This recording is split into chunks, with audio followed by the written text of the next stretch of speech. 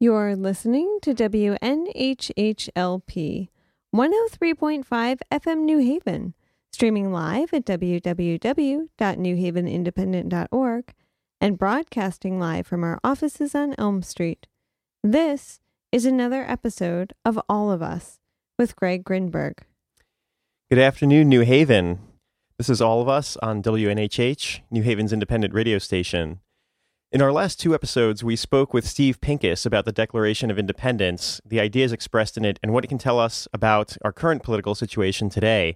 In particular, our right to reform our government and our responsibility for what our government does. Last week, we spoke with Gary Winfield, state senator from Connecticut, and we spoke about what we can do in Connecticut to keep our own plate clean and set an example for the rest of the country in a time when we are one of the very few blue states remaining. My guest today is Anya Grenier, head of media for the Climate Mobilization and a climate change activist. Anya, thank you so much for being on the program today with us. Thank you for having me. So just to start with the basics, what is the Climate Mobilization and why do you guys exist as an organization? Yeah, we are a relatively young, about a 2-year-old organization. We founded at the People's Climate March in about 2 years ago. And we kind of we exist in response to, I guess, a void that was seen by our founders in the climate movement and in the country, which is a kind of just the widespread kind of pervasive denial of just how bad the climate crisis really is, and the unwillingness to talk about that and kind of all of its human implications on behalf of most other organizations out there. So, and to combine that, so I guess the mandate of sort of radical honesty about where we are, no kind of euphemisms, no shielding people. A lot of organizations have operated with the understanding that you can't talk about the full scale of the climate crisis because you'll turn people off and you'll freak people out and they'll just shut down. And Margaret Klein Solomon, our executive director who founded it, actually has a PhD in psychology. And basically her take on all this is that panic and dissociation are not the only responses that people have to emergencies. We're actually wired to kind of go into this emergency mode where we can get done way more than we thought we could get done. And that you can't kind of trigger that experience in people if you won't tell them that they're in an emergency. So that's kind of part one. And then part two is sort of just spreading the truth about what it would actually take to resolve the climate crisis at this very late stage in the game. And the analogy that we rely on that for is a World War II scale mobilization, which is an idea that's gone increasingly mainstream, is kind of a catchphrase about resolving climate change. But I think that we've tried to treat that idea with kind of a rigor and a comprehensive look at what we actually did before World War II and what that would look like now in response to climate change. So that's us in a nutshell. Absolutely. And so just to make sure that I have this right. So the context that you guys sort of found yourselves in right at the time of your founding is that the environmental organizations were kind of sugarcoating the magnitude of the crisis in their messaging to the public, with the idea that the public sort of can't handle hearing the full story, essentially. Yeah, I mean, that's part of it. I think, it's sort of either sugarcoating the crisis or kind of sugarcoating the solutions, kind of putting forth what in the past we've called kind of gradualist policy, or just sort of putting forth these proposals with the idea that they'll be kind of acceptable to the political establishment in some way. That, a lot of these deadlines that you hear about, like 80% reductions on, say, like 1990 levels by 2050, that's an example of I don't know, whatever the numbers are, but the kind of things that you hear about proposed solutions to climate change, or the kind of advocacy that says, we have a huge crisis and terrifies you, and then says, now go home and put solar panels on your roof and, change your light bulbs and kind of carry on being this sort of like law-abiding consuming citizen. And I think that our our take is sort of to not sugarcoat exactly what the solution at this point has to look like, which is a great deal of collective action and, sort of a lot of collective sacrifice on some level, whether that means, I think that what we're seeing at Standing Rock that yielded in a big announcement yesterday, as listeners may have heard, where the project is now on hold, is an example that's of... fantastic, by the way. Yeah, I know. It was amazing. Our veterans organizer, Wesley Clark Jr., was there on the ground when they announced it. He had just to help bring 2,000 veterans to Standing Rock, and they were all there just getting ready to hunker down, and this news came through, and it was unbelievable for everyone. Anyway. Absolutely. Yeah. No. And so just for our listeners who, we've all heard about climate change, but in a nutshell, to make sure that we're all on the same page going into this conversation, what is climate change? What causes it, and what makes it a global emergency? Sure. I think that this is the version that I heard when I was in maybe 3rd or 4th grade when we first started talking about climate change. And it's that, there's really a range. It's not just carbon dioxide, but carbon dioxide is the biggest kind of heat trapping gas that humans emit into the atmosphere through various activities, largely the combustion engine that is in our vehicles, airplanes, etc. A good bit of it now actually is methane contribution, either from agriculture, or from hydraulic fracking operations. And basically the effect is to create this greenhouse effect where imagine a glass dome, imagine like a blanket somehow over our atmosphere, and as the rays of the sun's heat go into it, they can't easily escape. I guess that's sort of the child's version of what is climate change that has stayed with me through all these years. And in terms of what makes it an emergency, I think that there are a lot of what's behind some of these sort of gradualist ideas about how to address climate change is this idea that it's a linear progression, sort of like a little bit more emissions mean a little less warming, a little less emissions is going to somehow help us get a little less warming. And this kind of ignores the complexity of the whole climate system. And that so far we are at around, 1 or 1.2 degrees Celsius of warming, depending on where you start your accounting from. Right. But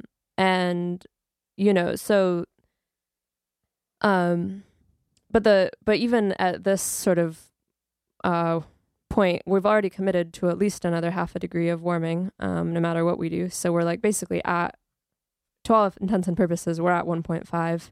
Because we're essentially there's an inertia about these things. The greenhouse gases that we've already put into the atmosphere will have the effect of increasing global temperatures by at least half a degree. Right. Well, so there's that. There's also the effect of this doesn't come up a lot, and I won't try to get into the crazy science of it, partly because I'm not a scientist. But there's also, we're currently emitting these aerosols into the atmosphere from our coal plants. And these actually have a cooling effect on our atmosphere, counterintuitively. So basically, as we phase out coal, this catch-22 bargain, we're actually adding back that warming into the atmosphere. So Michael Mann, the scientist, one of our advisors, sort of talks about this, that as a Faustian bargain that we've made by emitting these things, is that, that's it's going to come back for us. But I think that the real crisis, I guess, is, both the fact that we are at 1.5, which is horrifying, and then it's also just the fact that, these are not necessarily linear systems. There are all of these numerous, I guess, feedback sort of points where the climate can go into feedback loops that can dramatically accelerate warming. Ironically, the day that Trump was elected, a study came out by some respected scientists saying that the atmosphere is actually potentially more sensitive to greenhouse gases the warmer it gets. So these past worst case scenario calculations saying that if we carry on as usual, we're going to hit maybe 4 4 degrees by the end of the century Celsius, and they're saying that actually it's probably going to be closer to 7 if their models are accurate. And yeah, I mean, just this, past few weeks, we're seeing temperatures 20 degrees Celsius above average in the Arctic. And they're kind of these vast areas of the planet that have been sort of, it's kind of hard to even describe it, but it's like the more damage that we do to these systems, the more they're going to help us accelerate warming, either by releasing methane that's been trapped in the permafrost, or as forests die, all of that CO2 that they were holding there goes into the atmosphere. Warming soils release carbon. It's just, it goes on. And the thing is that we're already seeing these things being triggered at 1.2 degrees Celsius. And this idea that we can just keep emitting for decades and clean up the mess later. Right. It gets increasingly difficult to clean up the mess the longer the mess goes on. Right. And some of us have probably seen these charts of climate of carbon dioxide in the atmosphere over over the last 100,000 years, which we can actually look at by looking at the there's essentially evidence buried in rock, right? How much carbon there was in the atmosphere. And you can look at these charts of the amount of carbon in the atmosphere as a function of time, and it's varied a lot over the last few 100,000 years, right? But the problem is that, I think we can go back even significantly further than that, and we can look back millions of years and see that the climate has varied wildly, but never at this rate, right? That's the thing that seems so scary, right? When you look at these charts, is that, yes, the climate has changed in the past, but what humans have caused in the last 150 years, the rate of change is geologically unprecedented. Mm-hmm. Right? So if there are natural sort of balancing mechanisms at work in nature, we're putting those to the test, and we don't know what's going to happen because this has never happened before. We've never changed the amount of carbon in the atmosphere as quickly as we have in the last 150 years. Yeah, exactly. It's really kind of a great experiment that there have been no past examples of. One of the darker things that's out there right now, but you hear about kind of what is a runaway global warming effect, and it's kind of when this thing just sort of goes and goes, and there's some scientists have theorized that Venus might have once been an Earth-like planet. It's about the same size as us. There's some speculation that it may have contained oceans that have just vaporized due to a runaway greenhouse effect. And the scariest part of it to me is that no one knows that that's not what could happen here. And it seems possible that we could, within this century, kind of make the call for the rest of all future generations on Earth, whether or not any life is going to be possible here. I mean, that's the worst case scenario, but I think that it's kind of on us to take the science seriously and to take worst case scenarios seriously, because absolutely, what's at stake is kind of the future of all life on Earth. Yeah, I mean, I can't. I don't even have any words to even describe the magnitude of that. Yeah. And then at the same time, even the scenarios that are not necessarily worst case, that they even those sort of better quote unquote scenarios pose existential threats, at least to the human civilization. But I mean, when you think about it, all of the biological mechanisms that we depend on as a civilization to feed 7 billion people on the planet, to provide habitable ecosystems for us to live in. I mean, these are not small things. There are delicate balances in play that that give rise to the conditions that allow us to exist as a global civilization. And people talk about saving the planet, and that's, I think, appropriate given the worst case scenarios. But even in the not so worst case scenarios, the planet might still be here, but we're still talking about us. We're talking about human civilization. We may not be, and I think that's I think it's important to remember that we're not. This is the ultimate self-interest. Yeah, absolutely. I mean, I think that was something that the climate mobilization has put a lot of emphasis on, kind of from its outset, is that we don't even really try to brand ourselves or talk about ourselves as an environmental organization, though other people do. Our focus has been always really explicitly kind of the human and on human civilization. And, you know, most of our members are not people who were necessarily the most kind of green in their lives, you know, like right. there are a lot of people who kind of became just awake to the fact that this was a deeply personal struggle for them for whatever, for, you know, I mean, you don't have to think hard about why that might be, but I mean, Right. you know, people who either have recently had children, for example, and have realized that, you know, they and their children definitely could very well live through something like the collapse of civilization as we know it, and that's actually, yeah, like that's an even likelier scenario than the Venus thing. I mean, given what we're already seeing now.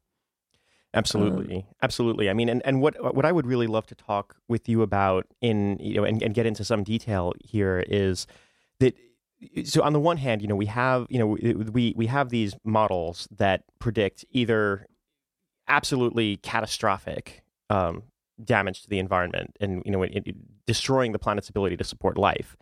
And then the sort of, you know, better case scenarios where it's like, well, life will still be here, but we won't. So we're talking about something that is, you know, unfathomably important. And yet, as you say, people, you know, we as humans, you know, tend to kind of go through our lives. We kind of worry about the here and now. And that's kind of a challenge of being human, is that we kind of occupy many different timescales at once. I mean, you know, I had to get down to the station here by, you know, 10 to 2 to get here in time to have this interview with you, right? But at the same time, you know, the next 50 years, the next 100 years, it's we exist in those timescales too. And I know that this is what you guys are trying to address. I know that you're trying to get everyone sort of thinking about climate change as a global emergency. And I know you've used the metaphor with me in our conversations about, you know, if your house is on fire, you know, do you sit there, you know, do you like vacuum the floor because the floor is dirty? I mean, you put out the damn fire.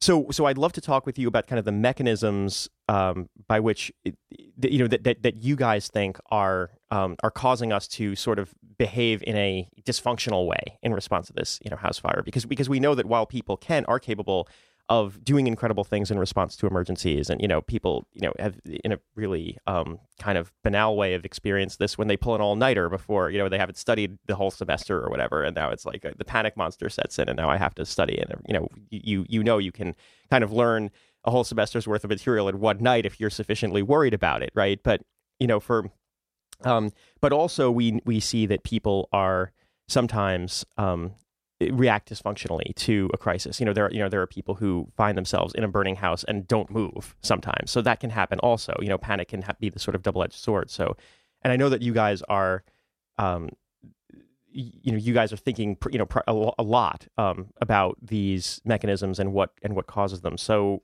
to start with, I mean, climate change is difficult to see firsthand, right?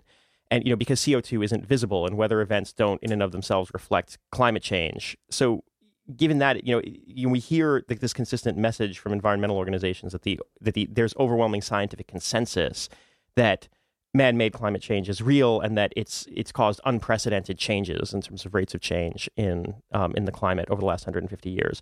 What's the best way for people to see it directly? In other words, how do we at least start by saying, by at least agreeing that our house is on fire and we need to do something about it, and that's the top priority? Yeah, that's a good question. I mean, I almost don't know where to start entirely. I mean, I think that the evidence is actually there. If people look for it, I mean, I'm sort of awake to it. And I mean, I was actually in Alaska for much of last year. And I think that there's kind of this uncertainty all the time that people have, but in a space where people are actually kind of awake to the patterns of their life. And it was just spoken about in this casual way where people were, you know, like a 12-year-old child that I talked to said, oh yeah, it doesn't snow here anymore. It snowed here when I was, you know, 3. And now it just doesn't. And everyone's kind of adjusted to that reality. And it's, yeah, like we sort of have this, you know, amazing ability to ignore what's right in front of us. And I think that a part of it, I think that to us, what's more significant is not that the evidence is hard to see. I think the evidence is really easy to see. If you pay attention to the news, I mean, it seems like there's a historic, catastrophic, once in 1,000-year flood or fire. I mean, Tennessee this week, like, just, these crazy things are happening. And it's sort of partly the reason that it's not signaling to people that we're in an emergency is, one, because our systems are just failing us in this really dramatic way where it's really, the mass media does not connect the dots for people. It sort of says, oh my gosh, what one after another, these 1 in 1,000-year floods and hurricanes and things that, we won't link this to climate change. Like we're gonna not talk about that aspect of it. So I think that people don't, and in general, just the fact that it's missing from the kind of mainstream news dialogue for the most part. It wasn't talked about at the debates. People talked about the national debt at the debates. That's not actually a problem that we're facing right now. Right. And it's sort of the phenomenon that we kind of talk about is it's sort of pluralistic ignorance, which is more the situation when you say walk by someone on the street who might be hurt, but you're not sure if they're hurt and you don't know whether you should do something about it. So you look at everyone else around you for cues and say there's a police officer standing next to them doing nothing, saying nothing about it. You're a lot, and everyone else too. And you're more likely to say, well, I must be the only one thinking this or noticing it. So I don't trust myself very much and I don't do anything about it. And I think our understanding is that that's kind of what's happening around climate change on a pretty massive scale. And, so we're kind of trying to say that we can't trust the institutions anymore, the media, the politicians, unions, I don't know what, are not kind of helping us with this. And it's kind of up to the public to stand up and demonstrate to people that they recognize that it's an emergency and that they are willing to change their lives for it. And, if you can get a critical mass of people to enter into that state, then, emotions spread virally through societies. And, it's the good news, I guess, is that it's not only the climate system that can enter into feedback loops that doesn't, social movements don't grow linearly either. So we kind of have to mimic the climate graphs in terms of where we're at as a society and what we're willing to do. And have a nonlinear, disproportionate response to this this crisis. Absolutely. And I think about how, it's sometimes it can be, a problem. There are so many reasons to react sort of dysfunctionally to a problem that you encounter. And one can be that you literally have no idea what to do. And the importance of it, like the magnitude of it, that ironically, the fact that we are talking about all life on Earth potentially is that it's so important of a problem that we become kind of like a deer in headlights. We become overwhelmed and we don't know what to do. And so almost as a self-protective mechanism, we kind of, pretend it's not real. And we just kind of, go through our lives, whether that's explicit or not, whether we're actively denying it or just kind of focusing on other things that can distract us from the fact that our house is on fire. So I'm curious, what I think we should talk about also is what are the solutions? Clearly the all hope is not lost because you guys wouldn't be doing what you're doing if it was, right? What are the things that we can do as individuals and also politically, which is to say as a group of people? There are things, of course, that we can do as individuals that have meaningful impacts. But then there are certain things that we can't change as individuals that are systems that are, at a national level or even a global level that have to change. So what are the things that we need to do? Well, maybe I'll start with talking a bit about what we talk about when we talk about fighting for a World War II scale climate mobilization. Because I think that to people who were not alive during World War II might seem a little nebulous. And I think that, essentially, what a mobilization is, it's usually to prepare for a war, but it's kind of when we're facing a big crisis. Before World War II, it was the threat of fascism in Europe. And we were in fact in denial about it. Absolutely. The New York Times was writing things like, don't take Trump's anti-Semitism very seriously. It wasn't really widely it just wasn't widely understood. There was a real isolationist mood to the country, and it was really Pearl Harbor that just woke everyone up basically overnight. And you're saying that the Trump was actually writing about Hitler and saying you're saying that they were actually downplaying the significance and the seriousness of what Hitler was saying. Yeah, that was something that people were doing, including the New York Times in America. Right. It was kind of not, I don't know how to say it. It wasn't fashionable, the idea of going to war. And the Pearl Harbor attacks kind of made it that overnight. And people collectively sort of went into this period of mass societal mobilization. It was coordinated by the federal government, but there was real participation on all levels of society. There was, obviously people enlisted in the military, but we transitioned our whole economy in the matter of months. We just stopped producing consumer goods basically, and started producing material for war. We were way behind going into the war. Citizens collected rubber, they collected materials, for this. There was a ban on pleasure driving. You were trying so hard to conserve gas for military use, that people did not drive for fun. People were encouraged to carpool. We grew 40% of vegetables that people ate on people's lawns. There was an intense rationing program, and it was just a massive thing, I guess is what I'm saying. And everyone was participating. In some way. And there was, we had the most progressive income tax in history for this period of time. Huge investment in public transportation and full employment also, pretty much. Everyone could have a war job if they wanted to.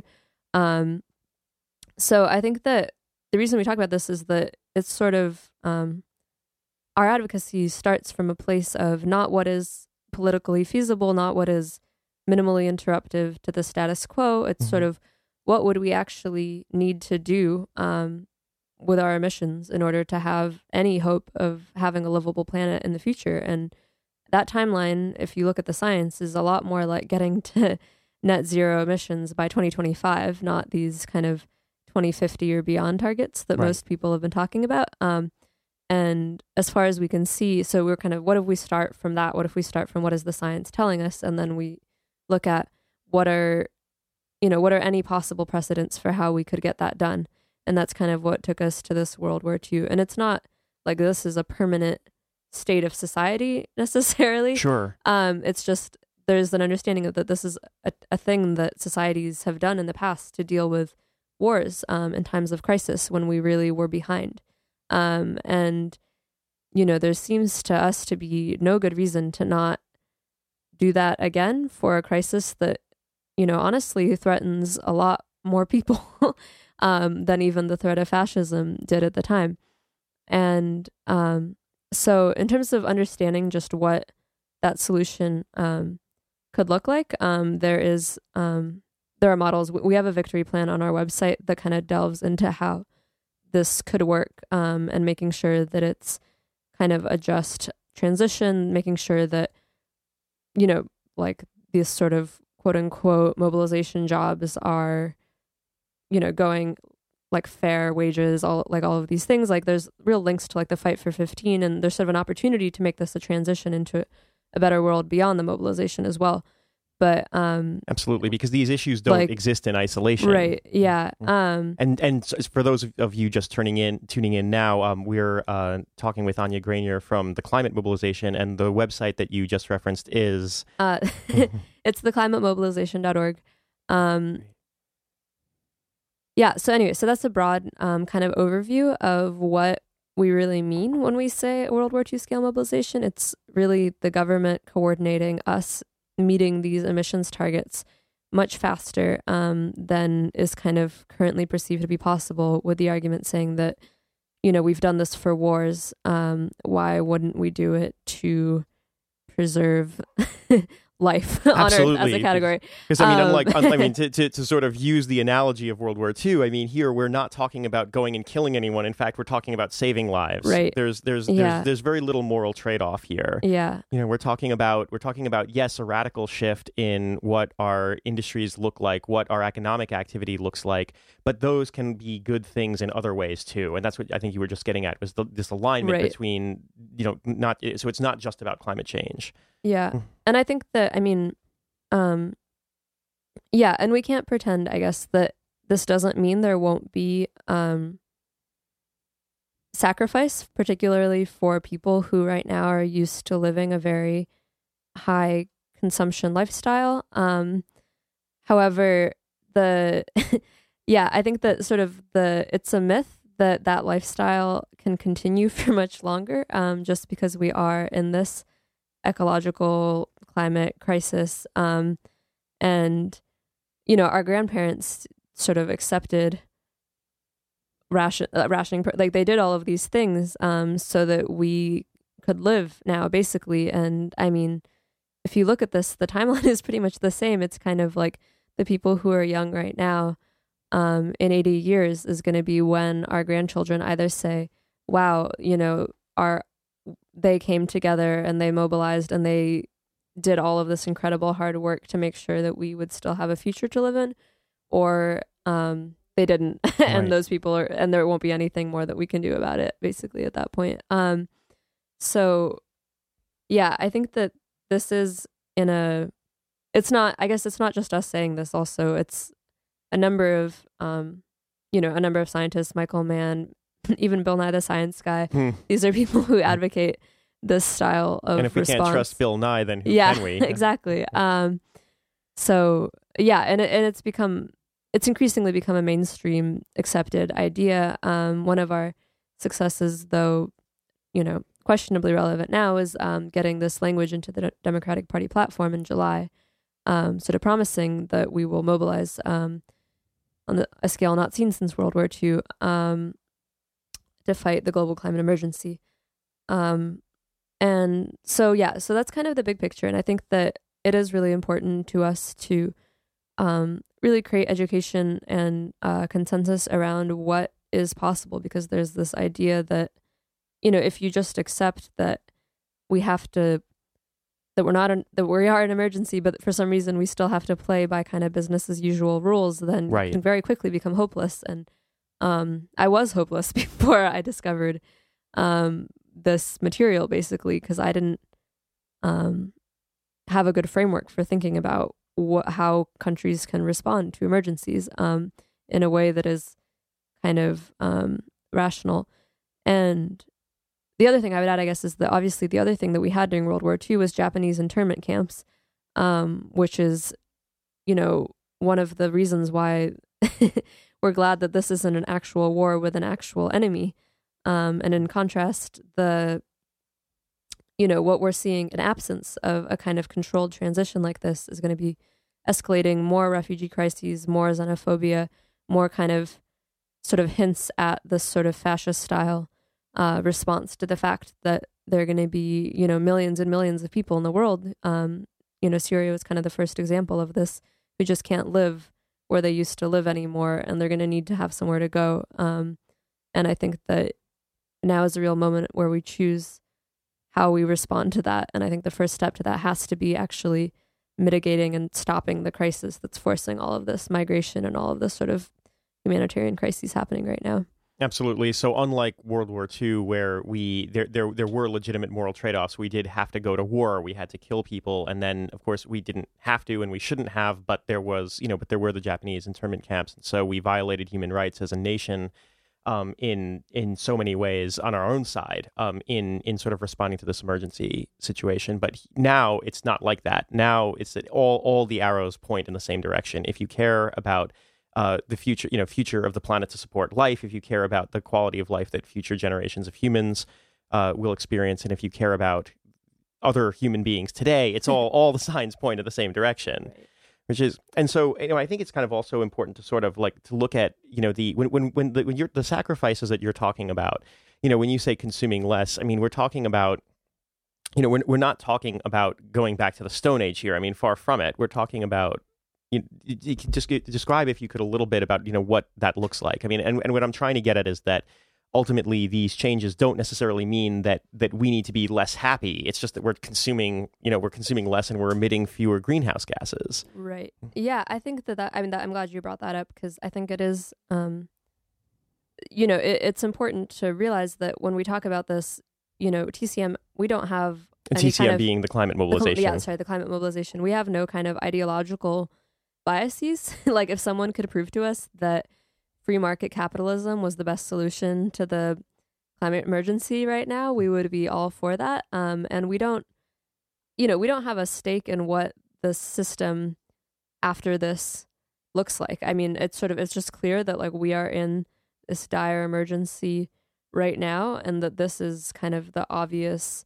response that has worked in the past in, like, a roughly similar situation, which required us to rapidly transition our economy. And I think that, people who sort of have a fear of large scale government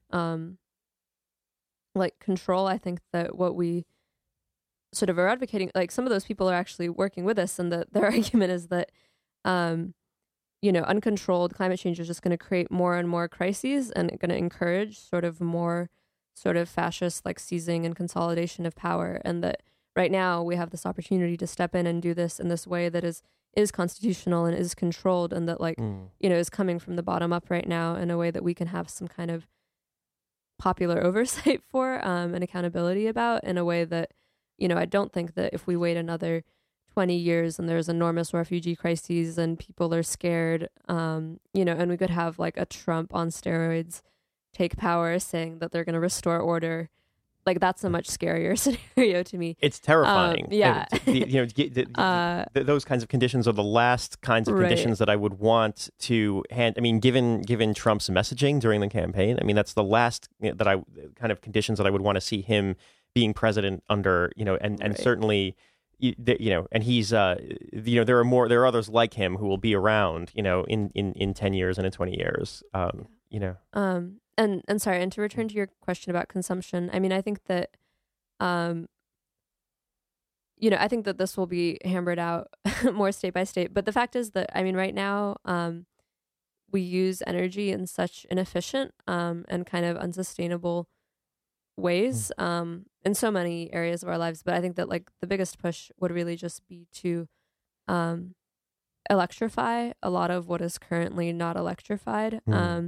And to create, like, massive energy efficiency infrastructure. And there's evidence that we could actually reduce just how much energy we use by about 80% without, like, huge sacrifices to our quality of life. And the other thing that I'd say is that, I mean, in terms of people, like, yes, the sacrifices that will be made in the long run, if we don't stop this crisis, will be more things like famine and, like, disease and fire and flood and sort of things that will require people to make, sacrifices in uncontrolled ways that are unjust. And that's sort of what we've already been seeing. And I think that it takes up a lot of energy, honestly, right now for people to kind of keep the knowledge that all of these things are happening kind of in the back of their head and not let it impact their daily lives. And I think that, people were actually surprisingly happy during this World War II scale mobilization, because they were already hurting from the Depression. And now they had jobs, and now every citizen was asked to participate in this heroic national purpose. And, there's evidence that actually psychologically feels good to be making, limited personal sacrifices towards something that you see as, like, a necessary common goal. And this seems like the most intense version of that, potentially, that anyone will ever get to experience. Like, I can't even imagine what it would be like to wake up every day knowing that whatever I'm doing at my job is sort of contributing to this, amazing national effort that everyone is participating in, rich, poor, business people, labor leaders, to just make sure that we get to all keep living here. Absolutely. I mean, to be able to be so deeply aligned with one another and also with our own interests and the future of, and the interests of future generations is it's really an amazingly beautiful idea. It's an amazingly beautiful vision, and I mean, also, to continue the analogy of World War II,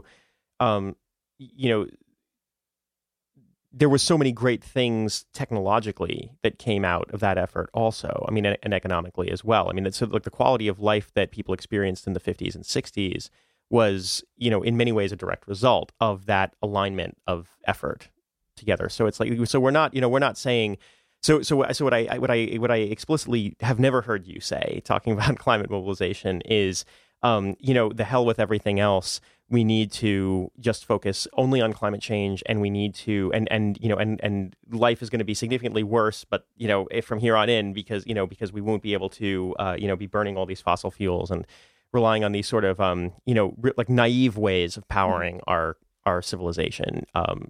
What I hear an optimistic vision that of what this mobilization looks like and what happens afterwards.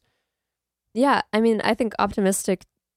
As optimistic as it can be, I think this is kind of the only, really the only alternative that I see right now as still open to us and as still possibly viable to this future that just looks like kind of the Trump administration carrying out what they want to do. It seems like it's really a prescient vision of what a future in which we don't do this looks like, and it looks like kind of increased corporate control of our government. It looks like a lot of them versus us thinking. Yeah, and kind of it looks like sort of more fear and more divisiveness because it's it's going to be chaotic. It's going to be these things are going to be happening no matter what, no matter how hard we work. There is going to be increased stress on basically everything that supports human life. Going forward for the foreseeable future. If we don't, and by virtue of climate change. Yeah, and that's what happens if we do mobilize. Right. The best case scenario is that we ride it out and that we get to a point where we're going carbon negative and that we sustain that for long enough that eventually we get back to like the safe climate that we started out with. But for the next decades, as far as we can tell right now, barring an unprecedented breakthrough of some sort, we're kind of locked into, what's going on now and an escalation of that. And that's one of the things that's always kind of scared me is that as climate change continues, dealing with the current effects of climate change it takes up a lot of resources and occupies a lot of attention, which and we need a lot of attention to be focused on what we actually do to stop climate change and reverse it. So the more, as you talk about nonlinear effects, the more extreme weather events we see because of climate change, the more local climates change, and in a way that makes it impossible to sustain the peoples who have been living in those climates. And now we have the refugee crises that you're talking about. All of dealing with all of that stuff in and of itself requires resources just to manage that, never mind actually stop climate change. So it's right. So it as the message that I'm hearing is there is absolutely no time like the present. Now is the right time to be dealing with this. Yeah, absolutely. And I think that's kind of I don't know. I think that there is kind of this other vision of climate change messaging in which people say, oh, well, it's happening, and now the focus should be on adaptation, not on, mitigation. And obviously it has to be on both, because, if all we do right now is focus on adaptation, things are going to change too fast for us to ever to adapt to. Yeah. Exactly. What we need to do is, it seems to me that the issue is that we need to slow it down enough so that we can adapt to it. Right. Yeah. And I think that, really what I really see as the inspiring potential of this present moment, I think, is the ways in which this is a crisis that kind of stretches our morality and kind of, I think that the best thing that could happen right now, and I do think it's possible, is that this is going to be the thing that finally forces us to reimagine what stories we tell ourselves about like who we are as people. And I think the dominant story about us for the last, 50 years has been one that people are kind of inherently motivated by selfish self-interest and are kind of these, this sort of free market vision of who people really are. And I think that that's what's being tested already by climate change, and that how do we treat refugees? How do we treat people who didn't do anything to cause this crisis and are the first to suffer from it? And,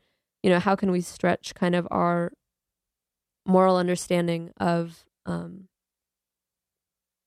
what it means to be a person alive in this time, and what are kind of the moral and ethical implications of that? And the first one, I think, from our perspective, is that, you can't go on pretending that you living a normal life is A, feasible, and B, kind of laudable. Or, that it's not enough to be kind of a law-abiding citizen who takes care of your family, because, if you don't get involved in this sort of larger struggle, then, the kids that you're going to work to provide for right now aren't going to have a future, essentially, and nor will anyone else's kids. So I think that there's kind of right. It doesn't really matter how many millions of dollars you stow away in a bank account if if the climate doesn't support a human civilization. Yeah, and I think it is a really hard mentality switch for people to make. And I think that part of the reason the people in the climate mobilization, who have kind of